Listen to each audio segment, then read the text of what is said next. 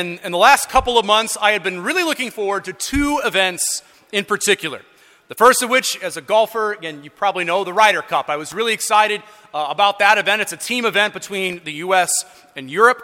And the other event that I was really looking forward to was the Formula One Las Vegas Grand Prix, racing up and down the Las Vegas Strip at 200 miles an hour. But the problem with both of these events, unfortunately for me, was that both took place overnight. They were both done in the wee hours of the morning. The Ryder Cup, I had to get up at 2 a.m. for 2 days in a row to see the U.S. get absolutely creamed. I'm still not over it. And the F1 race started at midnight. I was on a Saturday night. I had to watch a little bit, and then I just got tired and realized I had 3 masses the next day. Probably wasn't a good idea for me to be staying up all night and watching a race. And of course, the days after, I paid for it in more ways than one. I was a little bit more tired than normal.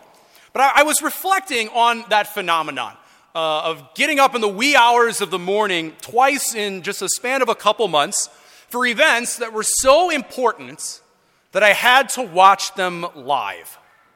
If you think about it, sporting events are about the only events you have to watch live on TV nowadays. Part of it is because you go on Twitter and it gets spoiled for you. But also, everything else, you can stream it. You can watch it on demand. You can fast forward through the commercials. Sports are about the only thing nowadays that are considered appointment viewing, the things you make time for. And I had to honestly ponder, was I placing a higher priority on watching 2 sporting events in the middle of the night than on more important things, like my prayer life or the work that I have here at the parish? What was my heart truly watchful for? Was it sporting events or Christ? And our Lord implores us to be watchful in our gospel today, brothers and sisters. And I would argue that we are to be watchful. There's a threefold watchfulness that we're all called to have because there are 3 comings of Jesus. We often think of 1 or 2. There are actually 3, I would argue. Many theologians would argue. The first arrival of Jesus is at Christmas. That's a fairly straightforward one. It's the one we're immediately preparing for in this season of Advent. The second coming of Jesus will be at the end of time. But maybe that third coming of Jesus, we are called to be watchful for God to appear in our own lives, in our own everyday affairs. That first and second coming of Jesus, they make sense to us. They're very tangible. They're very scriptural, of course. And we put a lot of time and energy into these first 2 comings of Jesus, these first 2 arrivals. Think of, again, for Christmas, the preparations that we make, whether that's in decorations, listening to Christmas music for 2.5 months or so before Christmas begins, or even just the gifts that we're going out and getting for other people. And even the preparations for the second coming of Jesus. Lord knows enough people nowadays have a heightened enough vigilance about the end of time, and maybe a little bit of a too much preoccupation with the apocalyptic. But I would argue that if there's a problem with these first 2 arrivals of Jesus, it's that you and I don't really have a say in the matter. He is coming whether we like it or not, at a time when our Lord decides we don't have any decisions to be made regarding that. It's just going to happen whether we like it or not. It's all on God's initiative rather than ours. So our job, brothers and sisters, is to prepare most, and I would argue concentrate the most, on that third coming of Jesus. Jesus coming into our hearts and into our lives in the everyday. It's the one that requires the most effort on our parts because it involves us giving God our time and giving God our attention. To not put it off, to not be distracted by other things, but to make time for our God and to be intentional about it. That is the everyday watchfulness that we are called to have. To be focused and attentive, ready to put other things aside for when our God is before us. And I think it's important, especially for us, to not just be watchful and alert for this third coming of Jesus, but to be watchful and alert about the right things. Because we can look at it maybe from another perspective. The evil one, of course, he's always around. He's always lurking. He's pretty watchful himself. The evil one is able to tempt us in the everyday, in extremely banal, boring, and everyday ways.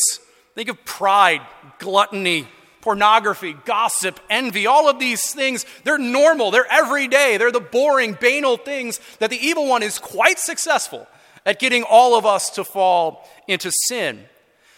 And if we want to be able to resist those things, we need Christ in the everyday. We need Christ in those areas of our life where we are most prone to struggle. We need him there. And so it involves us being watchful and alert in the everyday, in the ordinary, where God wants to be, where he needs to be, where he can do his best work, and where we can experience the most growth. We can often lose sight of these important areas if we're only waiting for Christ to come in the apocalypse, where that's where our attention is fixed. This is where the evil one is trying to attack us, and it is where Christ needs to be. So I would say there are two things we can do in particular during this Advent season to stay watchful over our spiritual lives.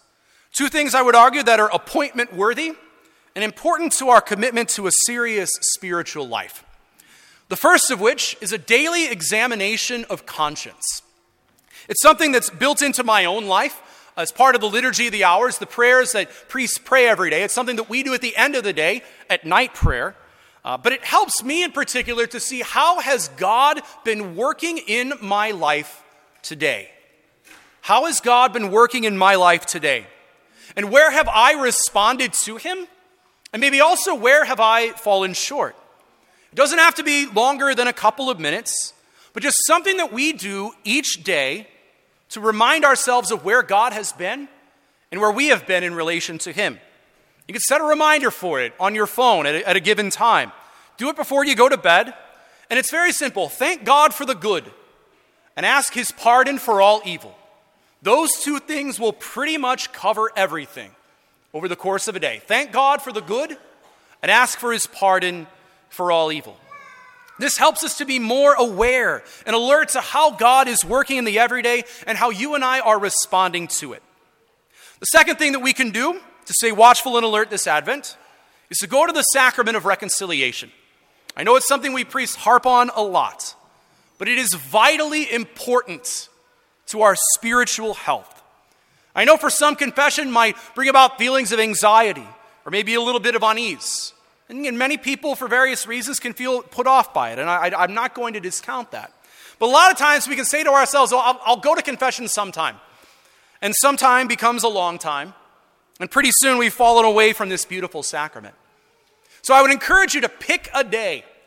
Put it on the calendar.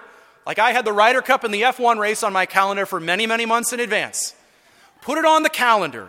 Set a reminder for it. And go to confession. Carve out the time. If there are sporting events and Christmas parties on your calendar, why not confession? And it only takes maybe 5 minutes ago, and that's if you're a little on the chattier side or if I'm a little bit on the chattier side as well. There is no better way for us to be spiritually on the ball than to go to the sacrament of reconciliation. So these two things, brothers and sisters, a regular examination of conscience and examen, and regular confession, they keep us focused on what matters most. They make our lives revolve around God rather than the other way around. And they keep our souls attentive, watchful, and alert. So we should ask ourselves, I think, today, what are the things that I carve out time in my schedule for? Are they for trivial things? Or are they for things that are meaningful to my relationship with our God? Let us take the steps necessary to truly be watchful this Advent. And not just watchful itself, but watchful about the things that matter. So that when our Lord comes to us, he may find us prepared to meet him.